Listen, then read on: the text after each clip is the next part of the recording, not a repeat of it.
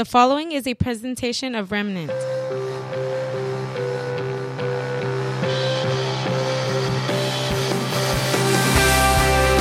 Hey, this is Jeremiah from Remnant Church.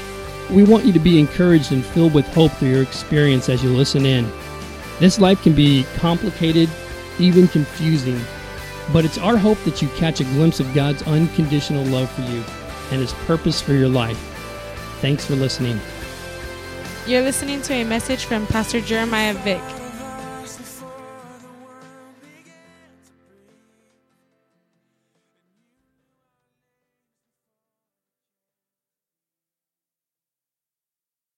So we are in John chapter 15 today. So if you've been kind of reading ahead a little bit, then you know what's coming up. But I thought maybe it would be good if we just recapped a little bit about what's going on so that you have an idea, and that way you kind of know where we're at in the narrative. And so, as you know, Jesus had been making quite a name for himself by performing miracles and doing all these. One of the things that has probably caused Jesus' reputation to spread the most is the things that he was saying, because he would perform a miracle and then that would just substantiate all the claims that he was making, which is why the religious leaders were getting pretty ticked off. I mean, they didn't want Jesus proving to the people around him that he really was the Messiah, and so they were upset that was the message he was preaching, and that he not only was saying those words, but that he had the actions to back it up. And so, as you can imagine, things were just getting more and more intense. So when we talked about Palm Sunday, which is the triumphal entry where Jesus came into Jerusalem, that's where he's been the last couple weeks that we've met together. So he came into Jerusalem, and so the last 3 chapters that we've talked about have all happened within that same week, okay, the week leading up to Jesus' crucifixion. So that kind of give you a little bit of a time frame of where we're at. So last week, Jerry was talking about how Jesus proclaimed to be the way, the truth, and the life. And that conversation was still happening in the upper room. You know, the place where they had the supper. Remember the place where Jesus washed the disciples' feet? And so a lot of conversation happens in that room. As a matter of fact, there's 3 or 4 chapters that are all just this conversation that Jesus is having with his followers. And so that's exactly what's happening in John chapter 15. But if you were reading to the end of the chapter, of chapter 14, you'll notice that the last verse in that chapter, Jesus says, "Hey guys, let's go." He doesn't say it exactly like that, but you get the idea. He basically was like, okay, we're finished with dinner. We're finished with the illustrations that I wanted to share with you here in this room. And he said, now let's get up and go. But the Bible doesn't say that they actually got up and left the room. But if you read in some of the other Gospels, you discover that after Jesus had that discussion with them, that he said, let's go. And they left the upper room, which was in Jerusalem, somewhere downtown, and they headed to a place called the Mount of Olives. So the Mount of Olives, the reason that's significant for us is because that is where the Garden of Gethsemane is. And as you know, in that garden, Jesus is betrayed and he's arrested. Okay, so this is literally that moment where Jesus is walking with his disciples to that place where he's going to be arrested. And he's having a conversation with them as he walks along. And so the place that he's passing through is called the Kidron Valley. And so as he makes his way through the Kidron Valley to the Mount of Olives, they are passing a lot of grape vineyards, okay? So this is a pretty huge export in this area. And so there are tons of vineyards, tons of grapevines all around them. And I would imagine that as Jesus is walking through these vineyards and he's walking along by these grapevines, he's probably having this conversation with his disciples as he walks, okay? That's what some scholars believe in, and I think that's probably a good thought for us to have because everything he talks about at this moment relates to the vineyard and how it's cared for and how it produces fruit, all that good stuff. So this is where we're at as we begin John chapter 15. Once again, I title my messages, Remain in Me. And you guys can obviously follow on social media, all that good stuff. So let's start reading with verse 1 of John chapter 15. where Jesus says, I am the true grapevine, and my Father is the gardener. I'm going to pause right there for 1 second because Jesus says, I am the true grapevine. So you might be asking yourself, what, are the disciples really, sometimes they don't really get it, right? And so do they really need him to say, I'm the true grapevine, so they don't get him confused with the plants that are next to them? I don't think so. I think the reason Jesus said, I am the true grapevine, is because on the temple door was the image of a grapevine, which represented the people of Israel.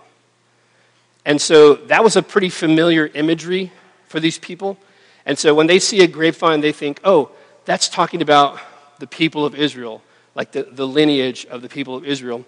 But what Jesus was saying was, take your mind off of that image for a moment and put focus your attention on me, on who I am, and who I'm going to describe myself as being. So he says, I am the true grapevine. And then he says, my Father is the gardener. We're going to talk about that in just a moment. It says he cuts off every branch of mine that doesn't produce fruit. And he prunes the branches that do bear fruit so that they will produce even more. You have already been pruned and purified by the message I've given you. By the way, the words pruned and purified are actually just one word in the Greek.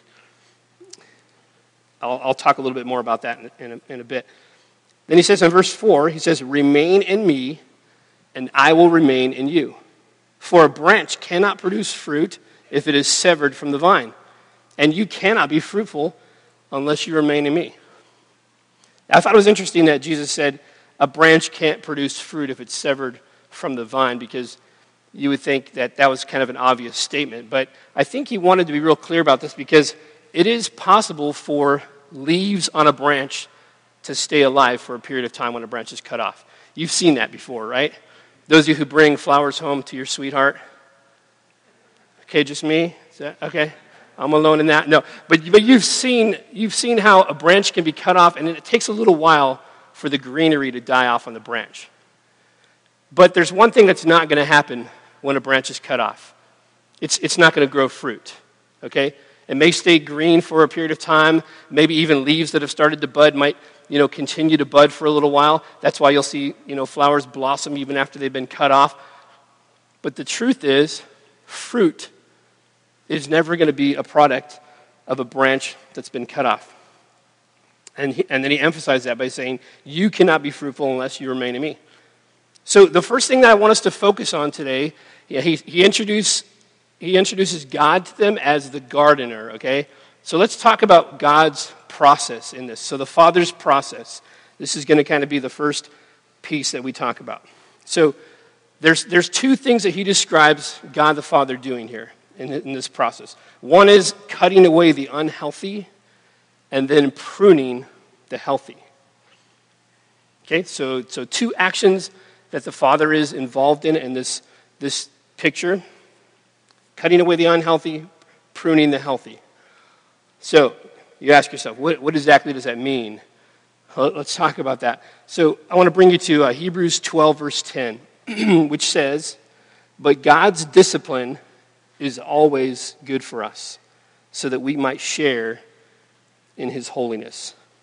Now, I want this to kind of be the theme verse for you when you think about experiencing any kind of discipline or cutting away that God might do in this pruning process of your life. So you don't have to look very far. You don't have to do some deep research in order to discover a few key things about how people grow grapes. Okay, as a matter of fact, I did one Google search and there was tons of information. Matter of fact, everybody's trying to tell you the best method for growing grapes. But there were certain things, as I was kind of reading through, there were certain things that were the same throughout all of these instructions. And I want to share a couple of those things with you. So here's a quote from the Gardener's Secret Handbook. By the way, you put something on the internet, I think you have to change the title from secret to just the Gardener's Handbook, right? It's not a secret, right? But here's what it says. Because grape wood that is more than 2 years old will no longer produce fruit, you have to prune in such a way that you have replenishing vines growing that can replace the older ones. Now, I thought this was pretty fascinating because here's this idea of the Father cutting away branches that are not producing fruit. And I'm like, okay, why would there be a branch that's connected to the vine that's not producing fruit? Well, it makes sense if you understand a little bit about growing grapes and you know that there are actually branches that once they're 2 years old, they no longer produce fruit. They'll produce leaves, but they won't produce fruit. And so the gardener knows this, and he pays such good attention to his grapevines that he knows which ones need to be cut away, and that's what he does. And I think about my own life, and in particular this process that God uses of cutting away things that don't belong in my life. See, God cuts away the unhealthy things in our lives so that he can make room for the healthy. So there are places in your life that are either unhealthy, toxic for you, or they may be areas in your life that are no longer bearing fruit. And the gardener, your Father who loves you and is keeping a very close attention to his grapevine, he will cut away those things that are unhealthy. Now, is this process cheerful and happy?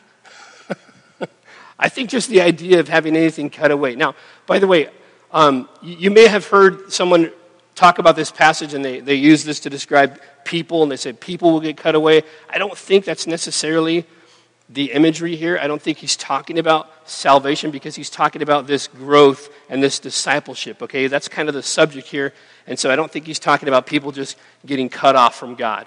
I believe he's talking about unhealthy areas of our lives that are being cut away. Does that make sense? And by the way, I mentioned that word for pruning and the word for purifying is the same word.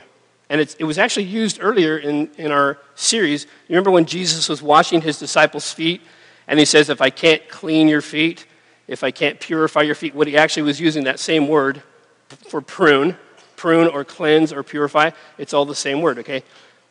When I learned that, I thought to myself, well, does that mean Jesus was also giving him a pedicure too? I don't know. Because I think pruning, I don't know.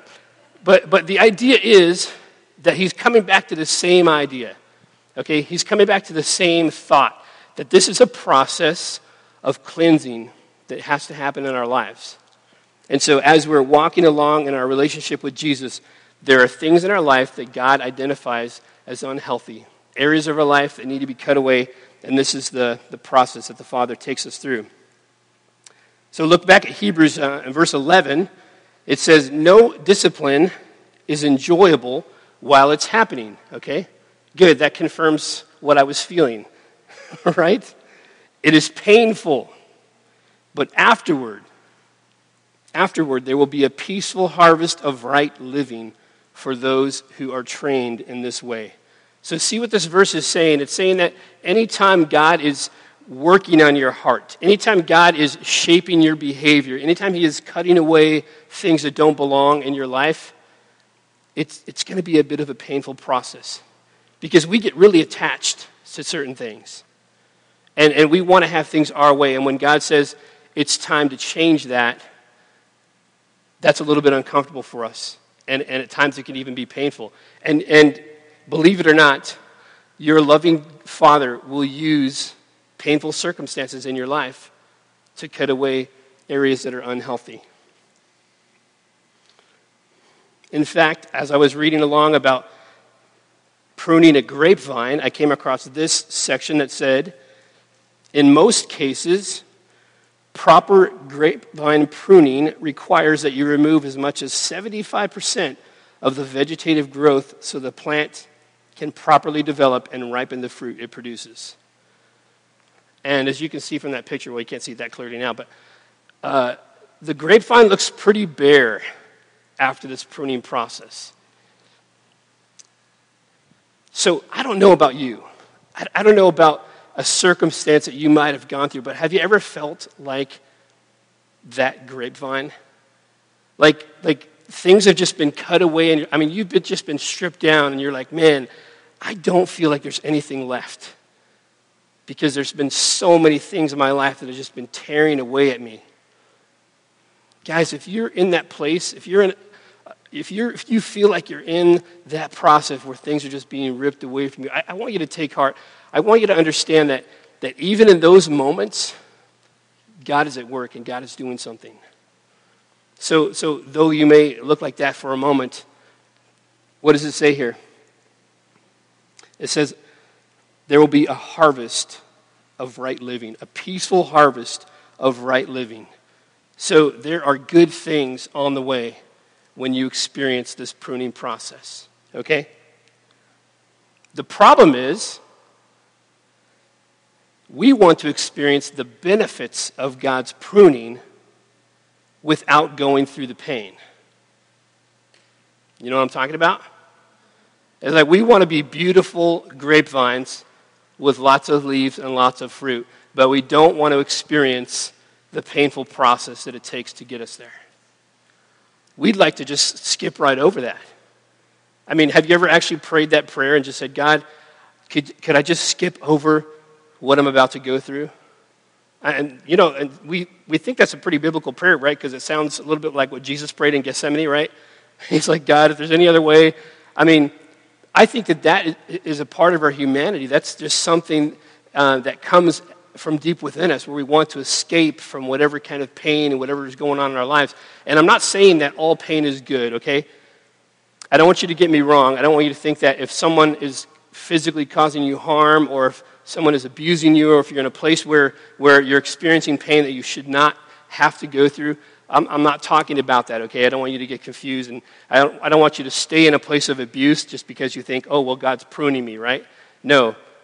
God's pruning you doesn't feel like someone else tuning you, right? Understand what I'm saying? So we need to know that there are circumstances and there are struggles that we face wherein God is doing this pruning process, and we need to be aware that God is working. And I'm not saying that makes the process less painful to be aware of God's hand in it, but it does help us to know that there's a big promise that there's going to be a peaceful harvest.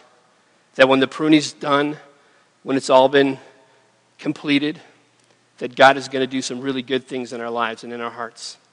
Okay? So it's a hopeful thing. It's something that we need to hold on to. But we don't want to try to skip past and blow through what God is doing in our lives.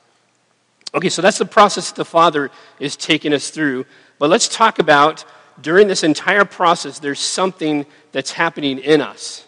Okay? So let's look back at our passage in John 15. We'll start reading in verse 5, where Jesus continues. He says, yes, I am the vine, you are the branches. Those who remain in me and I in them will produce much fruit. For apart from me, you can do nothing. Anyone who does not remain in me is thrown away like a useless branch and withers. Such branches are gathered into a pile to be burned. Again, I don't want you guys to get confused about this passage because it sounds like God is discarding people and burning them up, right?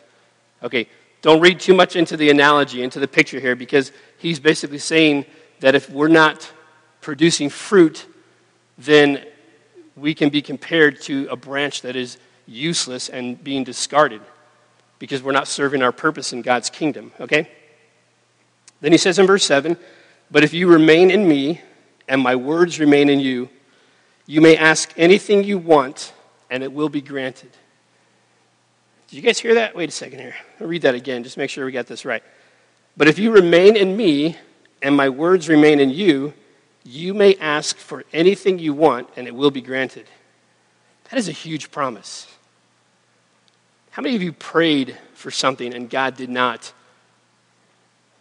keep that promise?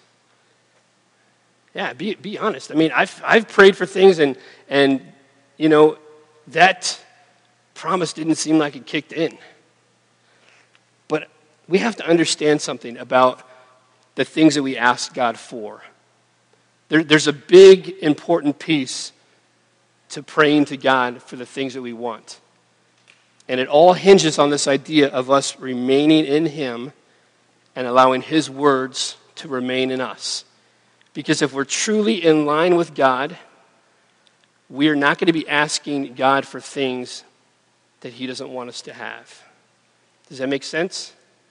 Because we're going to be asking for things according to God's will, because we're in tune with what God wants for our lives. We're beginning to see things through God's perspective, and so we're not going to be asking God for ridiculous things that are not going to bring purpose and meaning to our lives.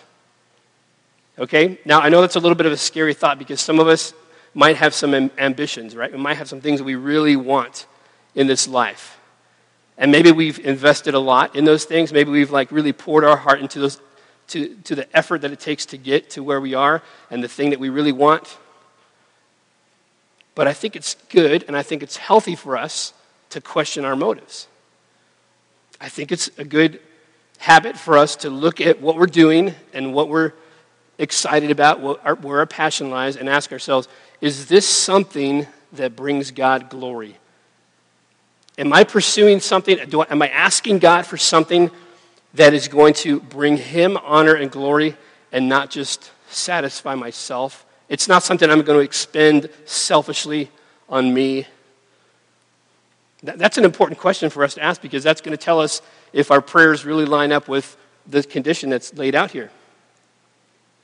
Because my belief is that if you're in tune with God, if you're connected to the vine, you're going to be asking God for things that are pleasing to the gardener. Does that make sense? You're going to be asking for things in your life that are going to bring God honor and glory, and God is not going to turn those things down. In verse 8, when you produce much fruit, you are my true disciples.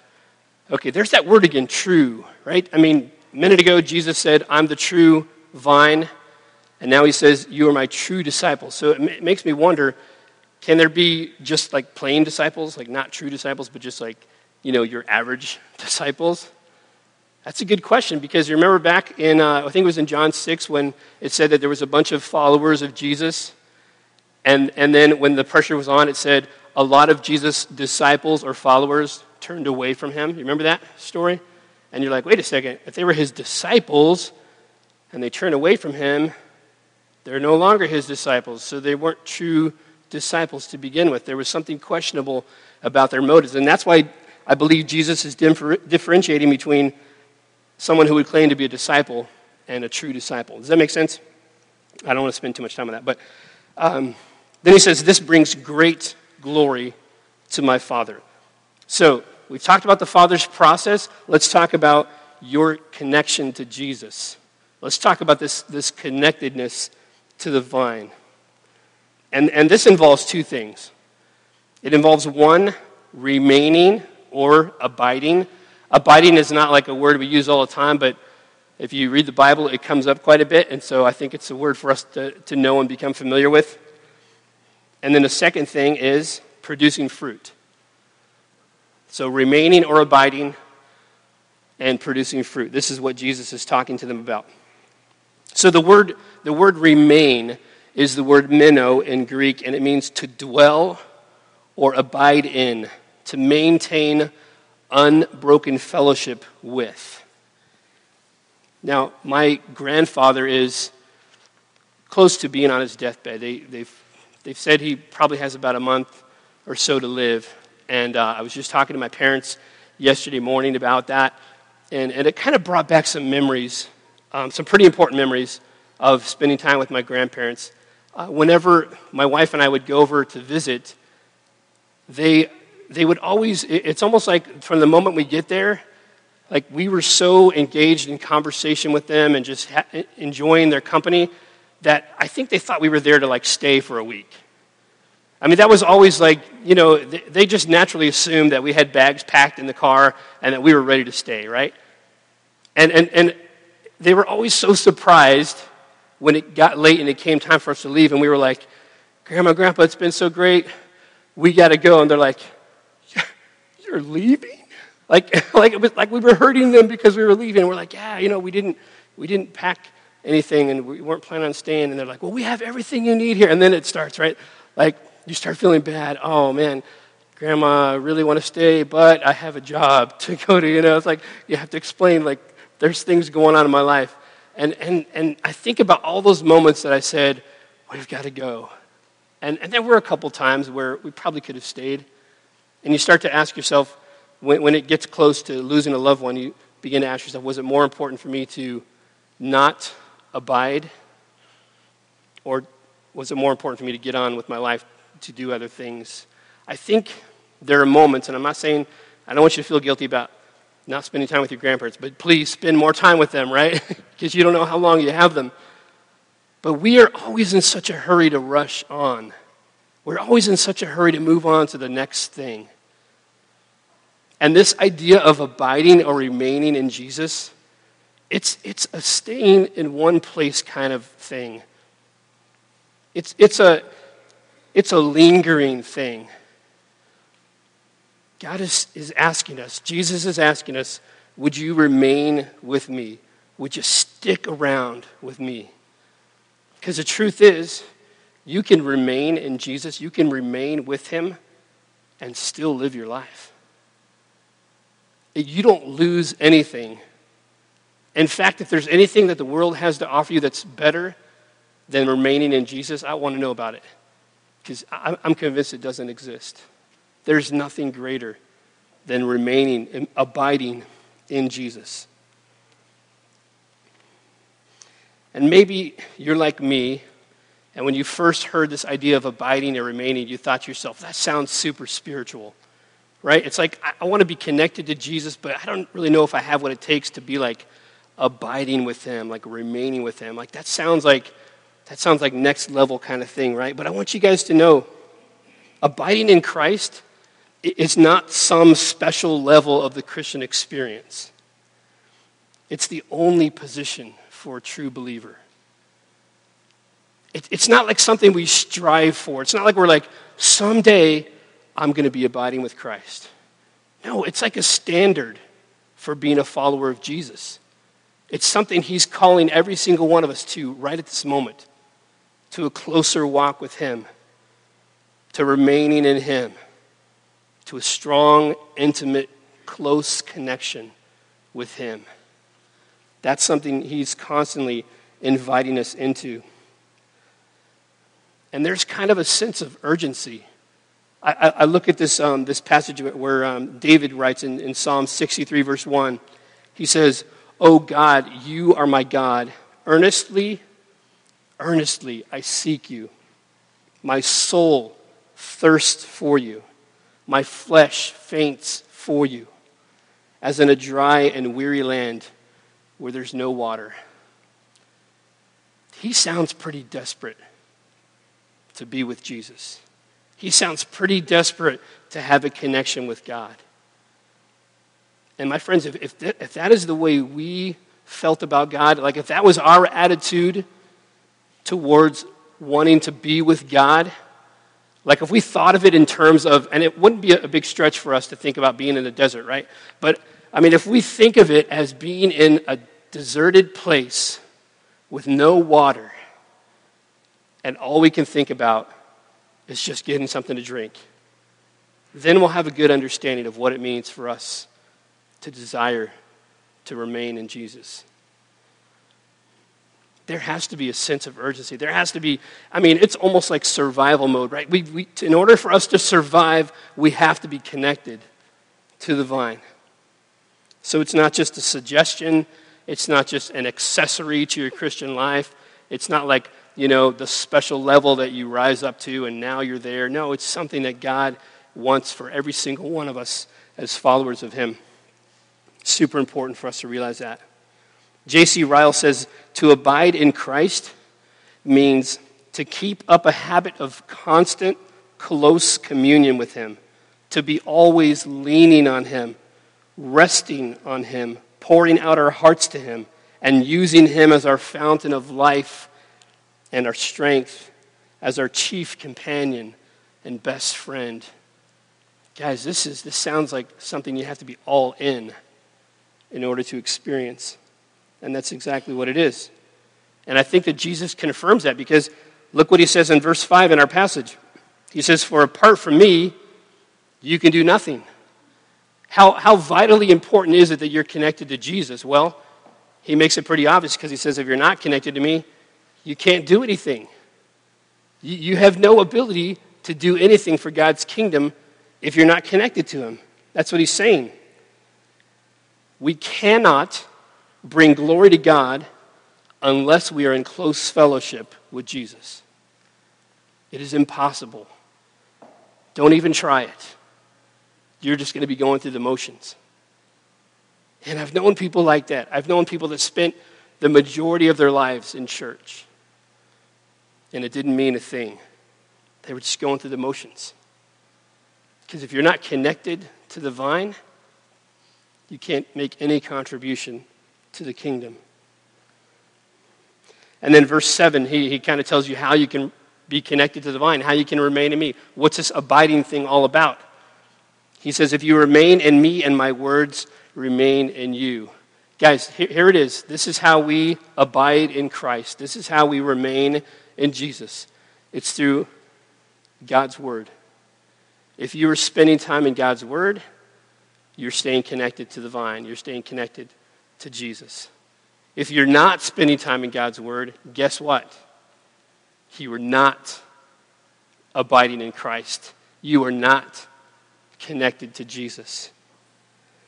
Being immersed in God's word is the key to living a life that bears fruit. We've been talking a lot about this pruning process, right? I mean, there's a reason that this process is taking place. There's a reason that there needs to be a strong connection to the vine. It's because God wants us to bear fruit. He wants us to produce results, evidence that we have been staying close to Jesus. And that can't happen if we're not connected to him. And it can't happen if we're not strongly connected to God's word. If God's word is not a place that you're visiting on a regular basis, if God's word is not like a familiar place to you. You know how there's places in your home that you always go? As a matter of fact, you could probably walk in your house and look at the carpet in the house, and where the carpet's most worn, you're like, okay, those are the rooms, those are the places that we go, right? Cleaning closet, not so much, right? Not really worn right there. Bathroom, pretty worn in that area. Bedroom, right? I mean, there's certain places that we go that we're comfortable with, that we're familiar with. And this is what our relationship with Jesus needs to be like. This is the kind of connectedness that God wants from us, that we're entering into a familiar place. It's a place we've been before. It's a place we've spent a lot of time. And if you're not spending, I can't say enough about this, guys, about spending time in God's word, because this is key. This is key. You ever ask yourself, why am I not bearing fruit? Like, why is God not using me to do cool stuff? And maybe the answer to your question is, you're not spending time with his word. Because if you're spending time with his word, you're connected to the vine. That is your connection. Look what it says in 1 John 2:5, but those who obey God's word truly show how completely they love him. This is how we know that we are living in him. How are you going to obey God's word if you don't know what God's word says? I have people come to me all the time, and they'll ask me questions like, hey, is this in the Bible? And I'm like, maybe, but you could check for yourself, right? I mean, that's my first thought. But for some reason, I don't know if it's just because, the pastor title, and, like Jerry said, we're not real heavy on, we don't make you guys call us Pastor Jerry, right? I mean, the thing is, it's not like we have like some elevated connection to Jesus. It's not like God's given us special access to secrets in his word, right? It's like we got the truth, we got the keys, and we're only going to give you a little bit at a time, right? That's not the way it works. Like, this is for all of us. If you're a follower of Jesus, if you're a part of this vineyard, then you have as much access to God's word as any one of us. Now, I'm not saying don't come to me, and I'm going to be like, I'm not going to ask Jeremiah anything. He's going to make me feel bad. No, please ask questions. I love when people ask questions and they're really wanting to grow in their faith. But my point is this, that I would love to know that you're looking in God's word as well. Does that sound right? Okay. Where are we at? Okay, let's jump back to our passage. We talked about the Father's process. We talked about our connection to Jesus. Now, starting with verse 9 in John 15, Jesus says, I have loved you even as the Father has loved me. Remain in my love. When you obey my commandments, you remain in my love, just as I obey my Father's commandments and remain in his love. I've told you these things so that you will be filled with joy. Yes, your joy will overflow. This is my commandment. Love each other in the same way that I have loved you. So this last piece that we want to talk about is God's love in you. So we talked about this process the Father takes us through, our connection to Jesus. Let's talk about God's love in us and what that means and how that works. So there's two things that we need to know about this that Jesus mentions here. The first is obedience. Obedience. And the second is joy. These are very much a part of what it means to have God's love in us. Look what it says in verse 10. When you obey my commandments, you remain in my love. Okay? Here it is, guys. This is the number one evidence that you are remaining in God's love, that God's love is in you if you're doing what God says. Your love for God is displayed in your obedience toward him. Is there other ways to display your love for God? You might think so, but there are a lot of ways to put on a show, right? There are a lot of ways to let other people know, oh yeah, I love God. You might want to raise your hands during worship. Nothing wrong with that, right? Unless you're doing it to show other people that you love God. Then, maybe don't do it because it's about you and God. You may go out and do something kind for somebody, and you say to yourself, well, if I do something kind, then I'm loving that person, right? And maybe sometimes that's driven by a different motive. But if the reason you're being kind to someone is because you want to show them God's love, then certainly that's evidence that God's love is working in you. But understand, every time you do something that shows God's love is working in you, you're responding in obedience to God's word. Does that make sense? You're doing the things that you know God wants you to do because of his love for you. So obedience, it's a big sign that God's love is in us. I like what William Barclay says. He says, we are sent out into the world to love one another. Sometimes we live as if we are sent into the world to compete with one another. Isn't it true? Matter of fact, sometimes in trying to show love to someone else, we just end up trying to compete with them instead. Our motives have to be truly reflecting God's love. Let's look at verse 11. It says, you will be filled with my joy. Yes, your joy will overflow. And I love this expression. This is not a new expression for us, right? I mean, it seems like we've talked about this quite a bit the last few years, where God's joy overflows. And we've used the analogy that, when God's love overflows in you, it's going to spill on someone else, right?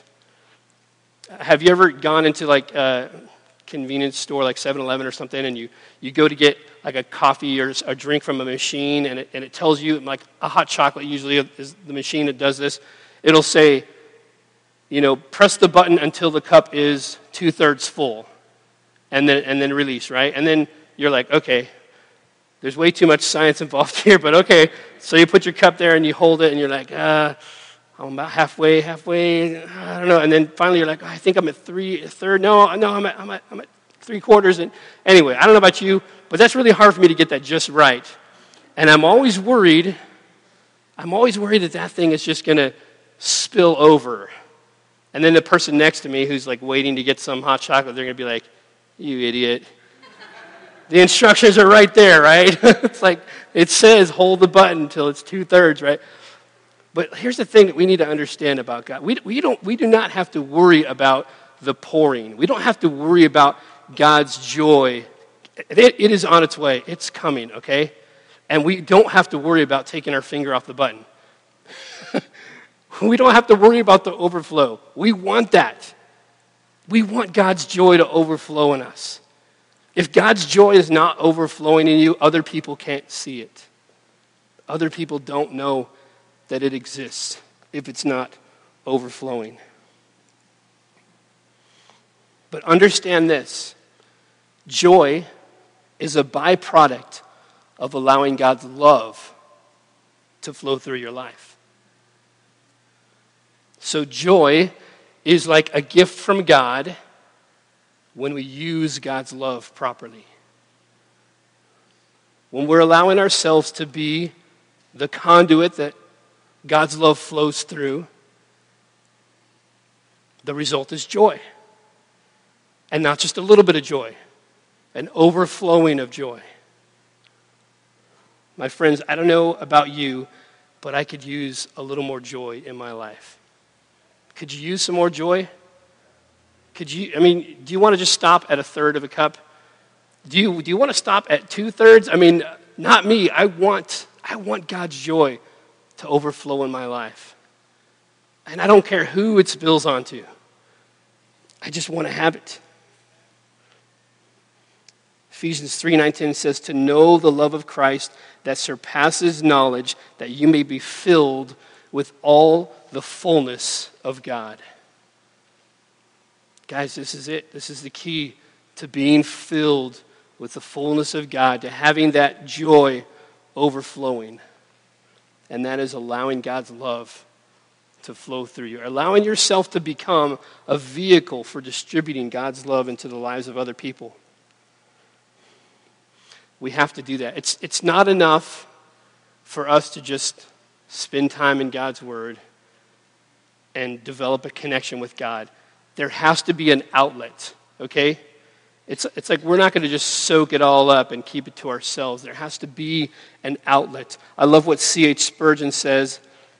Some think it is quite sufficient if they avoid what Jesus forbids. Abstinence from evil is a great part of righteousness, but it is not enough for friendship. Does that make sense? So while it is good for us to pay close attention to God's word and avoid the things that God doesn't want us to do, that doesn't do much for loving our neighbors. That doesn't do much for being this avenue of God's love, for allowing God's love to flow through us. It's incomplete. If your relationship with God is just vertical and there's no horizontal at all, there's something wrong. Okay? If it's just between you and God and that's all you got going on, you could go live in a cabin somewhere in the woods, right? And have this kind of connection with God. But if you're going to bear fruit, if you're going to live life the way God wants you to live, if you want to be a true disciple, a follower of Him, you're going to be giving God's love to everyone. You're going to be allowing God to use you to touch the lives of others. So guys, I encourage you, as Jesus walked with His disciples through this vineyard, and maybe they didn't understand everything He was saying, don't miss it. God has this amazing process that He's taking every single one of us through, where He's pruning us, He's making us bear fruit, cutting away the things that don't belong. He's urging us to be connected to Jesus, to remain in Him, so that we can have a source of life, a source of bounty. God wants us to be firmly connected to Him. And then He wants His love to flow through us to others. That's what it means to be a true follower of Jesus. That's what it means to be a disciple of His. And if the disciples didn't get it because, they're like us, right? It's like we get a second chance, right? So they might not have got everything Jesus was saying, but we've got the book that backs up everything, right? So we've got it all here. We know it's perfectly clear to us the direction that God wants us to go. So again, we come to God's word. He exposes truth to us, and then we have to ask ourselves, what are we going to do with it? How are we going to respond to what God's given us today? Would you bow your heads with me? Father, as we clearly hear from you through this passage, we see the process that you're taking us through because you love us so much. God, I pray that we wouldn't resist, that we would allow you to cut away the unhealthy things in our life that doesn't belong, so that the new, healthy, good stuff can grow there. And God, I pray that each and every one of us would remain in Christ. We would abide in Jesus in such a way that there's a desperate thirsting for his presence. God, would you do that in us? And Father, allow your love to flow through us. God, do what you have to do in our hearts. Reshape our hearts however you need to in order for us to be the kind of people that can deliver your love to those around us. That's what you're asking of us. So maybe you're here today and you would say to yourself, and there's a lot of things that maybe I didn't see before.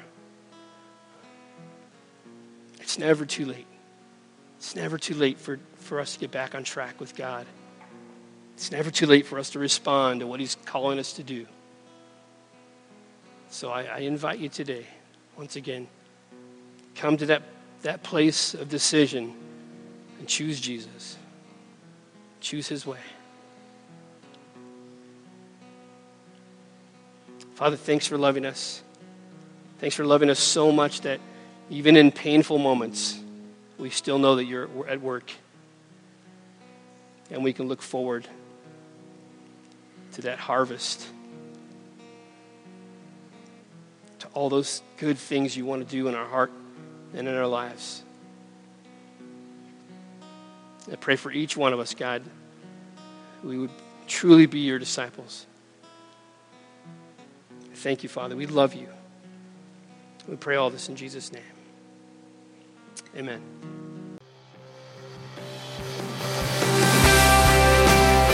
You've been listening to a presentation of Remnant. For more information, visit us at remnantchurchonline.com. You